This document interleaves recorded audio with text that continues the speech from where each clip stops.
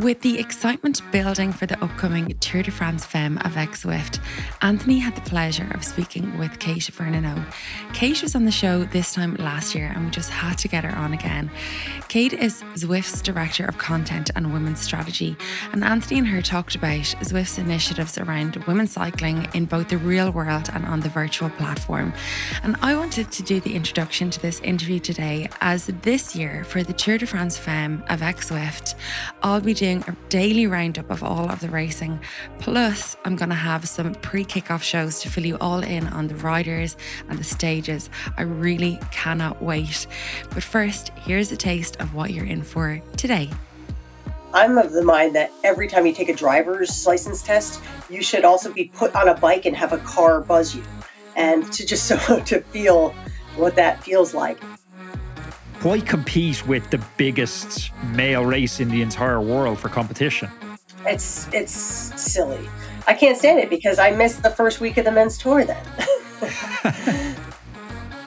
Do we need like a worldwide campaign with, celebrity ambassadors talking about this, or, I don't know what the answer is, like, to create that awareness. You want Justin Bieber on a bike? Is that what you're saying? I do. I mean, he does, I bet he'd be, maybe Taylor Swift.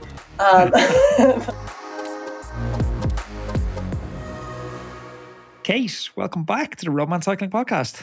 Hello, fabulous to see you. It's our annual catch-up. Yep, it is. It's that time of year. I did see you in between that. I seen you in the nightclub at Roller. Nice. That was fun. That was fun. It was like a who's who of the cycling industry in the shittiest nightclub in London. I think I went to that place twice. Oh man, it was great. Just like Adam Blythe just sitting in the corner, wasted. People just sitting. It's like a cyclist graveyard. It's a weird night. I think there was some dancing with Cancellara. It was great. Yeah, I vaguely remember kind of like giving Cancellara shit because he wouldn't come for a bag of chips and a kebab after the nightclub. All right. You got to love See, Roller. cyclists can have fun. Yeah. Tour de Femme Avec Zwift is rolling back around again. Is there a worry that there's, in music circles, I have some friends who are musicians and they have this idea of second album syndrome, where the artist or band struggles to meet the expectations or replicate the success of the debut album in their second album? Is there a little bit of a worry that this could be the case second time around? No, I don't think so at all, honestly. That first edition just blew everybody away. And it was also, there was so much attention around it because it was the first. This year, the attention is around, the characters and the action and, just how great of racing this is. So I think that now I think this year is going to be pretty epic. How do we judge last year's race? Like, what metrics do we judge it by? The number of people that tuned in? Like, I suppose that's maybe a good place to start. Do you have any figures on how many people tuned in to watch it? Yeah, we from ASO, we got figures that almost 100 million hours viewed over 190 countries. I think it was like in France alone, the daily audience share was, I think, 26% daily audience share, with a peak of like 45% audience share for the final stage.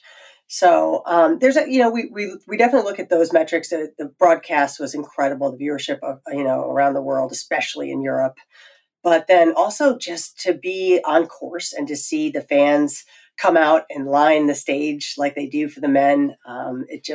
It felt like proper iconic Tour de France.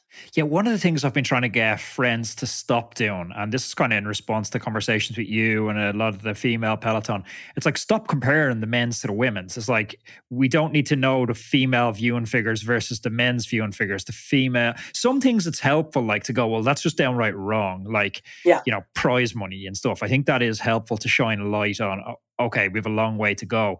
But a lot of the time it's like, okay, we can't really judge the men's chapter 600 against the female chapter 1 and think they're going to be the exact same. It needs time to evolve and develop its own character, its own history, stories, rituals.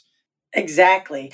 I like to focus on what the women have to bring to the future of cycling as well. Like, we're not trying to replicate what the men have done for 100 years. We have something kind of fresh and new and exciting to draw new fans and new sponsors into the sport. So I think that women's cycling and women's racing is really going to be a big part of how we excite a modern audience. And with Zwift bringing the sort of Tour de Femme back to life last year, what's their metric for is that a success? Do they care about viewership figures, or are they solely focused on download figures, lifetime value of customers? How are they judging it internally? We're judging it definitely like broadcast. I mean, this is a big moment of brand awareness for us, and it allows us to, really broadcast our mission to grow and elevate women's cycling. But it's definitely, we also wanted to direct traffic to our website. We want the social campaign around it to be seen worldwide. There's a lot of things that we'll be looking at. And we just launched a report this week that showed some of the impact of that first race. And a lot of that is about how good this was as a sponsorship, and we're trying to inspire, other brands, other companies to get on board, because this is a really great place to be in sports right now. What's the sort of challenge with measuring that? Like if I watch the Tour de Femme and I become aware of Zwift in the summer, but I ride my bike outside in quite pleasant climates all summer, and I choose to download Zwift then in November as a result of seeing the Tour de Femme, it's like, how do you make that connection? Or do you solely just saying, okay, it's a brand building exercise? Yeah, it's brand building exercise. It's about people, coming, I guess, becoming aware of Zwift, and then also seeing Zwift as a very positive brand, so that if they do consider riding indoors, Zwift is going to be top of mind, because you're going to say, wow, Zwift is doing good things in the world of cycling. This is a company that cares. This is a company that puts their money where their mouth is. And that's our hope. And also, we do a lot of content in the game to reflect what we're doing outside. So there is, if you are a big fan of cycling, if you are really invested, on our platform, you can ride with pros, you can do pro training programs, you can, ride in France on the Champs-Élysées. There's a lot of ways that we integrate what's going on outside into our platform, but also sort of, make it so that indoor riding is something that just makes your outdoor riding better. So how is the evolution of the platform going? I know obviously you and everyone else that had these sort of, we call them quote unquote stay-at-home brands during the lockdown, they benefited from this huge surge of traffic, which most companies weren't equipped to deal with. And everyone sort of scrambled to spin up enough staff and resources and servers to deal with the extra capacity. Mm-hmm. And then it kind of leveled off where, we see in the pros just all day on Zwift during it. But also coupled with that leveling off of people riding indoors less, we've seen more competitors entering the space now, where we have Wahoo have a competitor product. My Whoosh is the title sponsor for UAE are coming into the space as well. How is that impacting Zwift's market share at the moment? I will say we're still extremely positive, and it's been a great way for us to push our product forward, for us to celebrate our community, for us to make sure that we are being really responsive to our customers and developing the product and making new exciting things to happen in Zwift that you can, that people feel like this is the place to be. And there's a lot of value in your, monthly Zwift subscription, because we're constantly developing and constantly launching new features. So we put a lot of emphasis on that this past year, of making sure that our engagement is really high and that there's always something to talk about in Zwift. So it's been really exciting. And then, we continue to do these initiatives outside of Zwift that continue to push our brand forward. But it's been great. Yes, it did level off, but it's still strongly growing, which is exciting. I'm right into the meat of the season at the moment. I've finished the Ross. That's in my rear view mirror now. And I was moving super well. I was very competitive despite my protracted absence from that level of racing. Now, I don't want to fall into the trap that I see many riders falling into. Just riding around with no focus or aim and meeting up with friends and having coffee simply because the good weather has arrived. I'm continuing to use my Watt bike almost daily to keep me sharp and on point with specific sessions all the way through to my target events. I can't wait for the Rift and Leadville later this summer. That's why I'm really happy to be continuing my partnership with Watt Bike. The Watt Bike, Adam, it's in my recording studio right beside the new desk, and if I have an hour between interviews, I jump on. It removes all the friction points. I've no more 10-minute setup, unfolding legs, banging my knees off stuff, no more connection issues. It just works every single time. The Atom's perfect for Zwift racing too. I have the big TV set up here, and I love those crisp gear changes. It has 1% power accuracy and a max gradient capability of 25%, even if my legs don't have a 25% max gradient capability. Even when I'm over there riding those steepest climbs on Watopia, it's absolutely fine.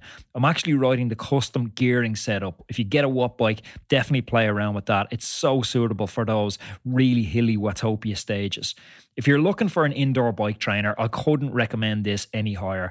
It's the very last indoor bike trainer that you're ever going to need. Absolutely phenomenal. If you head on over to whatbike.com and you use the code Roadman10 at checkout, you're now going to get 10% off the Wattbike Atom. So that's Roadman10 at checkout, and you're going to get 10% off the Wattbike Atom. All the details for that offer are in today's show notes.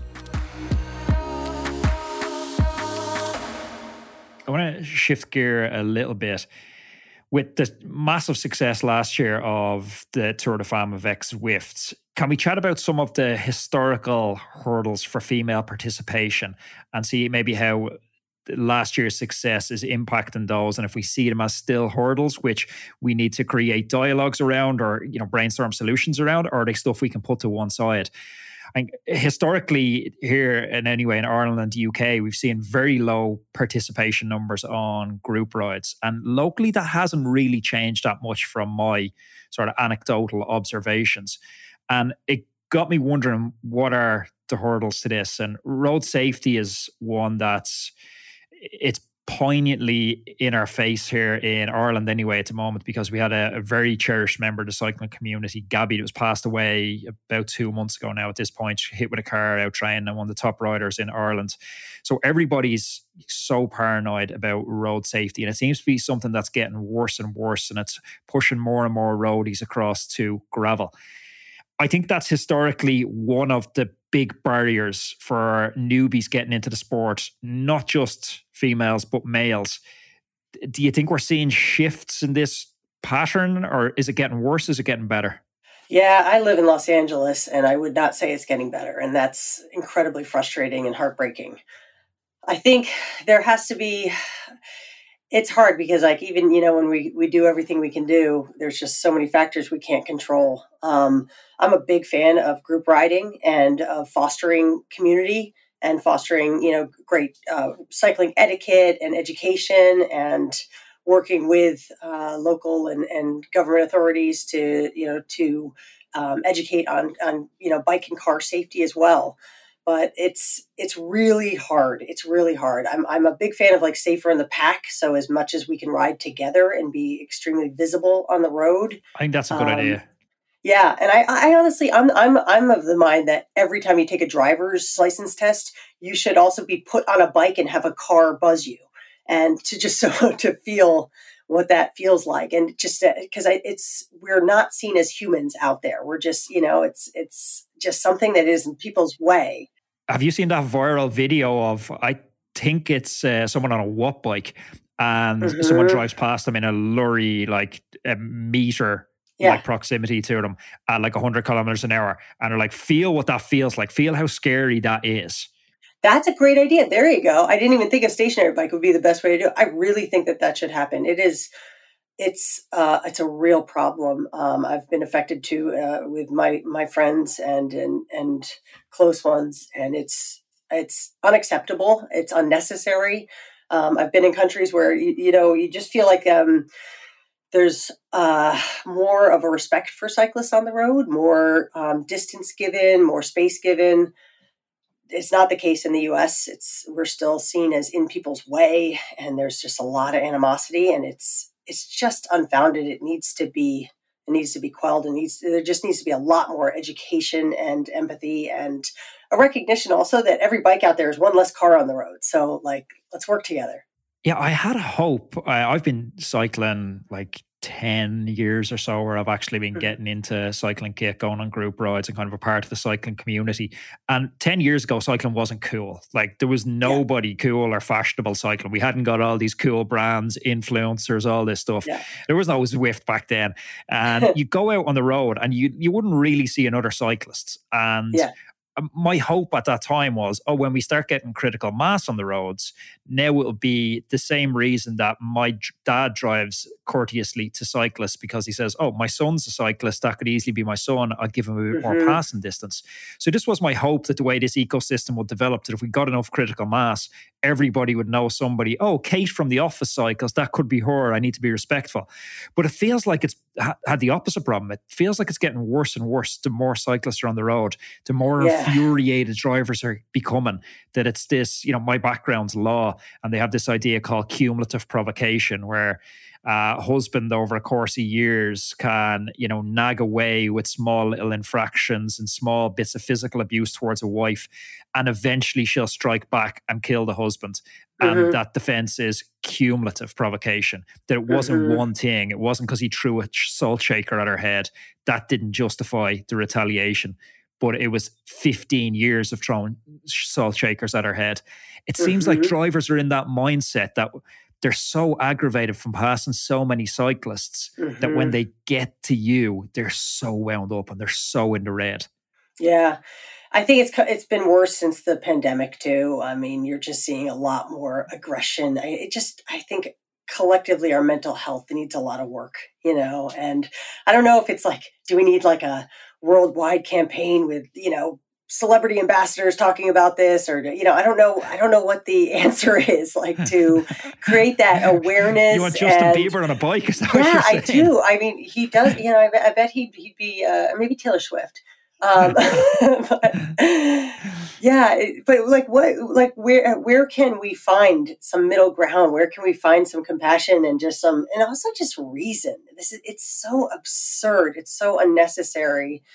And I honestly, every time I do have an incident with a car, there's a little part of me that has empathy for the driver. I'm like, wow, what's going on in their life that I'm making them that freaking mad? Like, and they're just like at boiling point already. It's like, wow, like we just need a collective deep breath, But I do think like there has to be some way to have motorists understand, the weapon that they are, that they have in their hands, and just how that feels and how vulnerable we are out there. And it's, I don't know if that's maybe surfacing more stories about these tragic accidents, but it's not in a great place right now.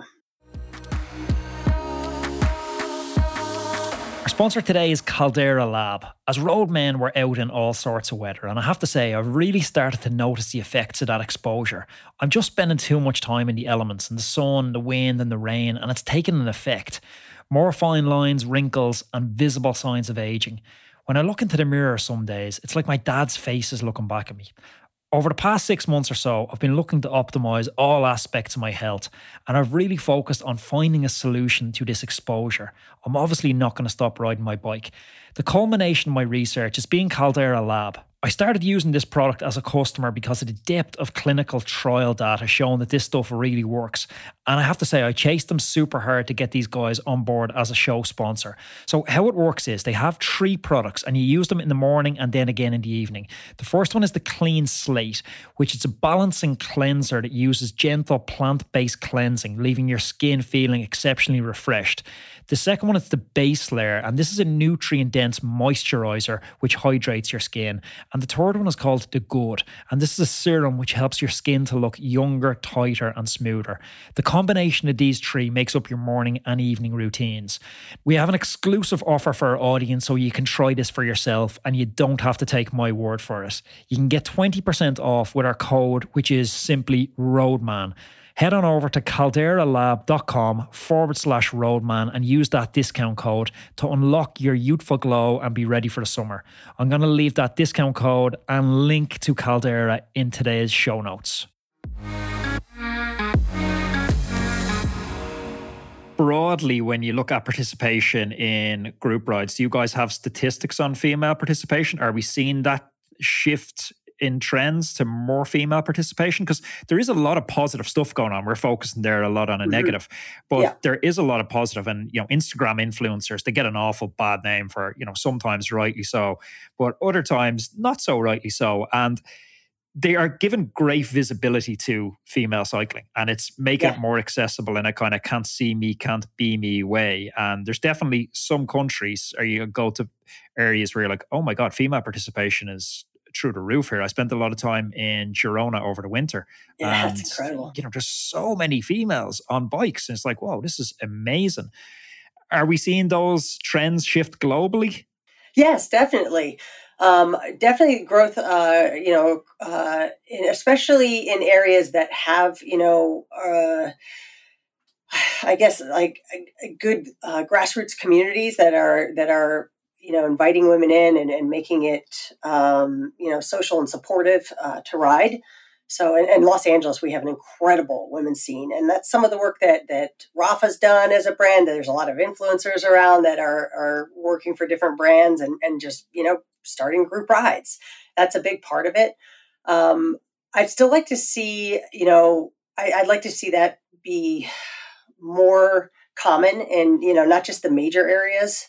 So, but it's an intimidating sport. So you need some resources and people in place that are willing to help newbies in and to really create the safe spaces to ask the questions and to be a real noob on a ride. So it's definitely growing. I'm excited to see. I believe there's going to be some data coming out from maybe Strava that is going to delve into the growth of women on bikes over the past couple of years.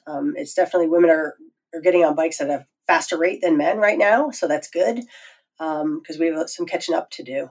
But there are some unique barriers for women, and there needs, we all need to do whatever we can to make women feel included and safe and supported.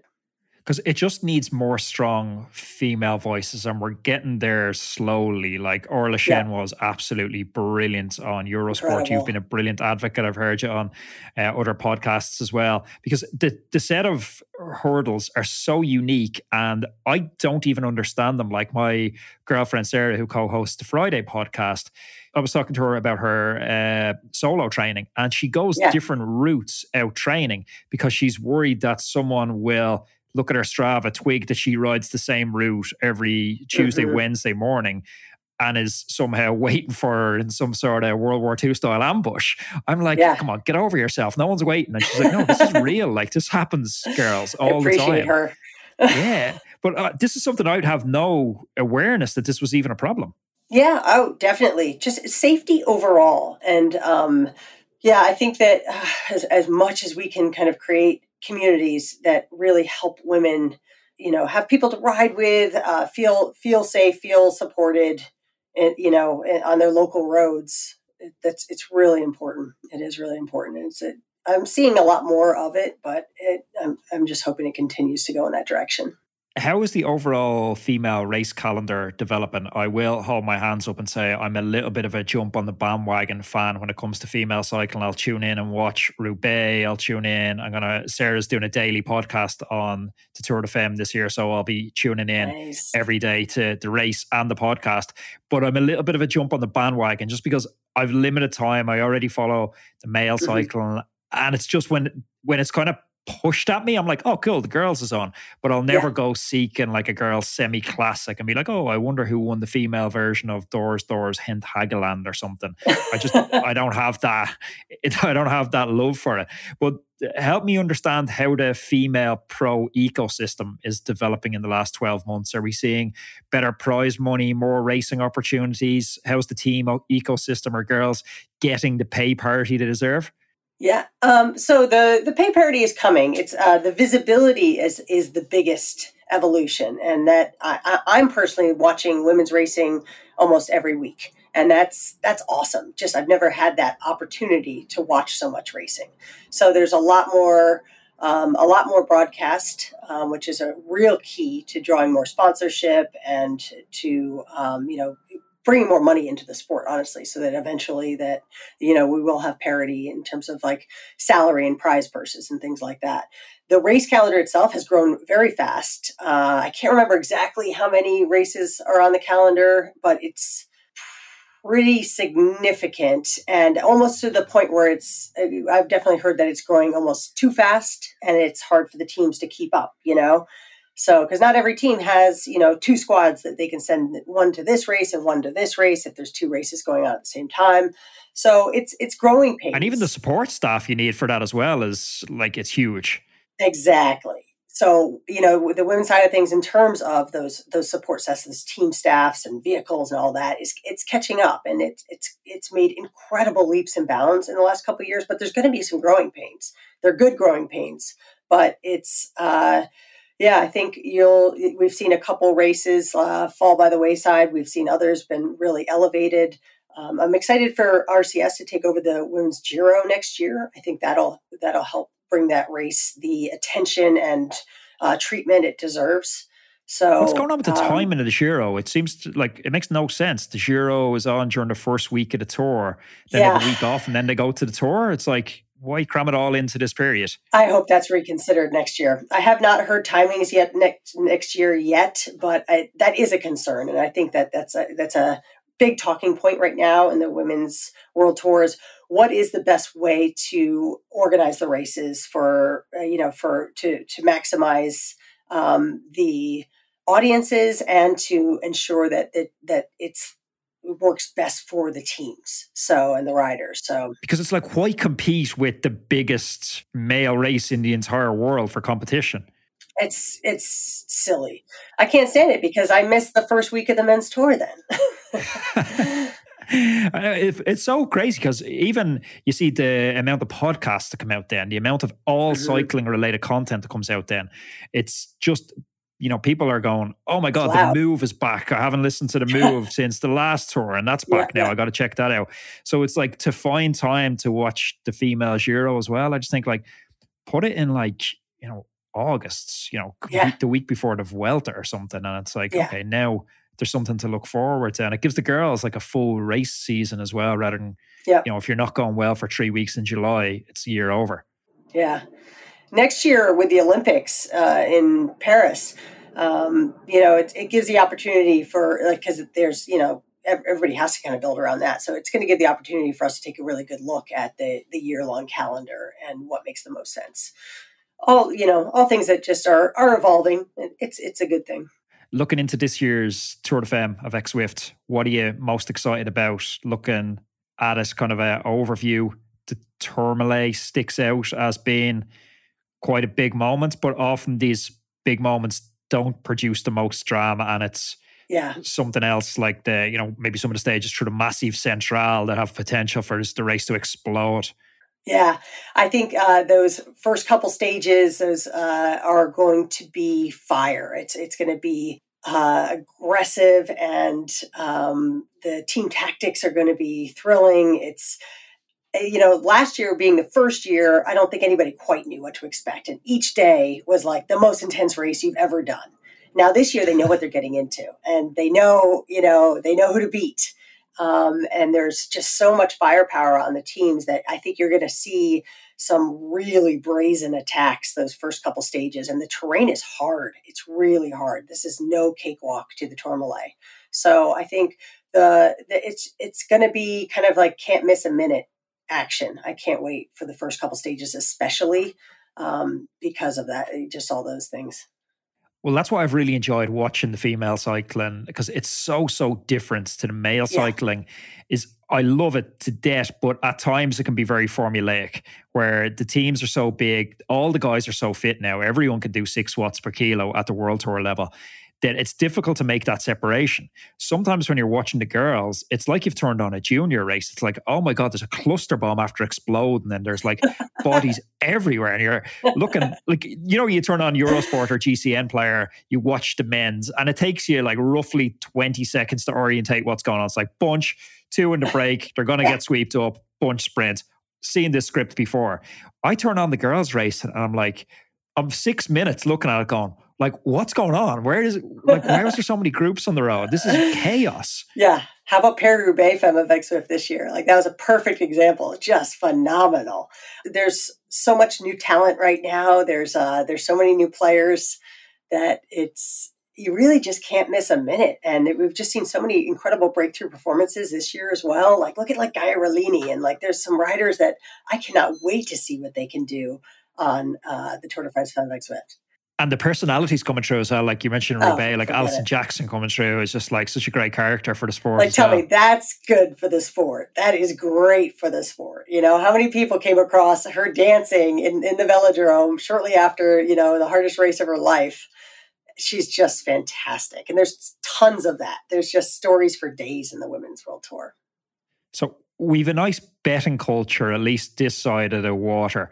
I know betting, depending on where you're listening in the US, may or may not be legal. But if you were to get a few euro and you were to deploy them over the course of this, who is the kind of outside favourites that you expect to have a good run at the GC? So, of course, Annemiek van Vleuten is going to come in hot. You know, she is the one to beat, especially on those longer climb efforts. And she just seems to be able to attack relentlessly. She's such a stonewall favorite, though, is she not? Yeah, she's definitely the favorite. But Demi is flying this year. She is absolutely flying. She knows what she needs to do, you know, and her preparation has been incredible. So I'm really excited to see what she brings to the table. Marta Cavalli back in action with a very strong team around her. I can't wait to see that. And then you know, Gaia Rallini, you know, becoming one of the best climbers this year.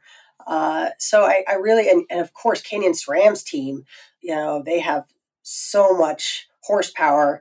And then, you know, Kasia Niewiadoma was third on the podium last year. So also, you know, has been laser focused on what she needs to do to get to that top step. So that's why I'm just so excited. There's just so much to talk about. That there's just the teams have so much depth to them right now that you're just going to see a lot of cards played. I can't wait. Marlon Reusser, like, she's scary, man. Wow. Like that engine. Myself and Sarah were coming home from a training week in Mallorca a few months back, and checking in for the flight was Lotto Kopecky in the queue behind us. And I was saying to Sarah, I was like, that's Lotto Kopecky behind. And she's like, oh, can I ask her for a picture? Can I ask her for a picture? And I was like, no, don't be embarrassed and don't ask her for a picture. Like, just play it cool. And then like I go into the bathroom, I come out 2 minutes later, and Sarah like texts me a picture of her Lotto Kopecky. I'm like, oh, you didn't. And then she has it up on her Twitter. So she's going to have the house decked now. It's amazing how a small little interaction like that converts you to such a fan. So now, like, she's following her on Twitter, Instagram. She's like full gas Lotto Kopecky fangirl at the moment. She's so cool. She's awesome. I mean, what a champ. What a champ. Where's the best place to watch it? And as a follow-up to that, I'm keen to build or do my little part to try and help build that momentum from last year onto this year to make sure we don't have that second album syndrome. Where can we watch it? But also, how can we spread that message and help other people watch it? Yeah. So, you know, of course, Eurosport, and, you know, you have to kind of check locally, you know, if you're in certain countries, check locally where it's going to be broadcast. It's NBC Peacock in the US, Eurosport, SBS, GCN, of course. You can find all of that on La Tour Femme's website, exactly where you can watch locally. And we are really pushing the hashtag Watch the Femme to get people excited and aware, to introduce the personalities, to just, you know, make sure that everybody knows when this is happening and how to get involved. I think that anybody that tunes into this race is going to be hooked. I think everybody that watched last year is coming back with friends, so it's going to be great. I'm excited for it. And so we've a little bit of a run up to it going on. Obviously, your podcast, and we've Ashley Montpassio coming on to give her a little preview of it. And then Sarah's going to her daily ones. Oh, I didn't even talk about Ash. I mean, yeah, Ash Montpassio. You can't backtrack now. Oh yeah, I can. She's incredible, and just she's in top form right now. Another one that I cannot wait to see what she can throw down on the climbs, and also she's so good at those other stages that have the sort of mid-level climbs. She can really attack on those. So can't wait to see that. Well, it promises to be 8 days of amazing racing. Kate, thank you very much for joining us again. I look forward to catching up soon. So good to see you. Thank you so much. Watch the Femme. Thank you for listening to today's podcast. Have you ever wondered how good you could actually be? Each of us has a unique set of circumstances with work, family, and social obligations, but we all still want to fulfill our potential in cycling. Okay, maybe you won't ever win the Tour de France, but for most of us, this is what cycling is about. So let us build you the perfect training plan around your lifestyle that's totally unique to you and will help you finally realise your cycling dreams. So whether you're just getting started on the bike or if you're a more seasoned cyclist, we have a suitable coach for you. So why not schedule a call with us and we can have a chat about how we can help you go further than you ever dreamed of in your cycling and fitness goals. Go to roadmancycling.com/contact or pop me an email directly to sarah@roadmancycling.com.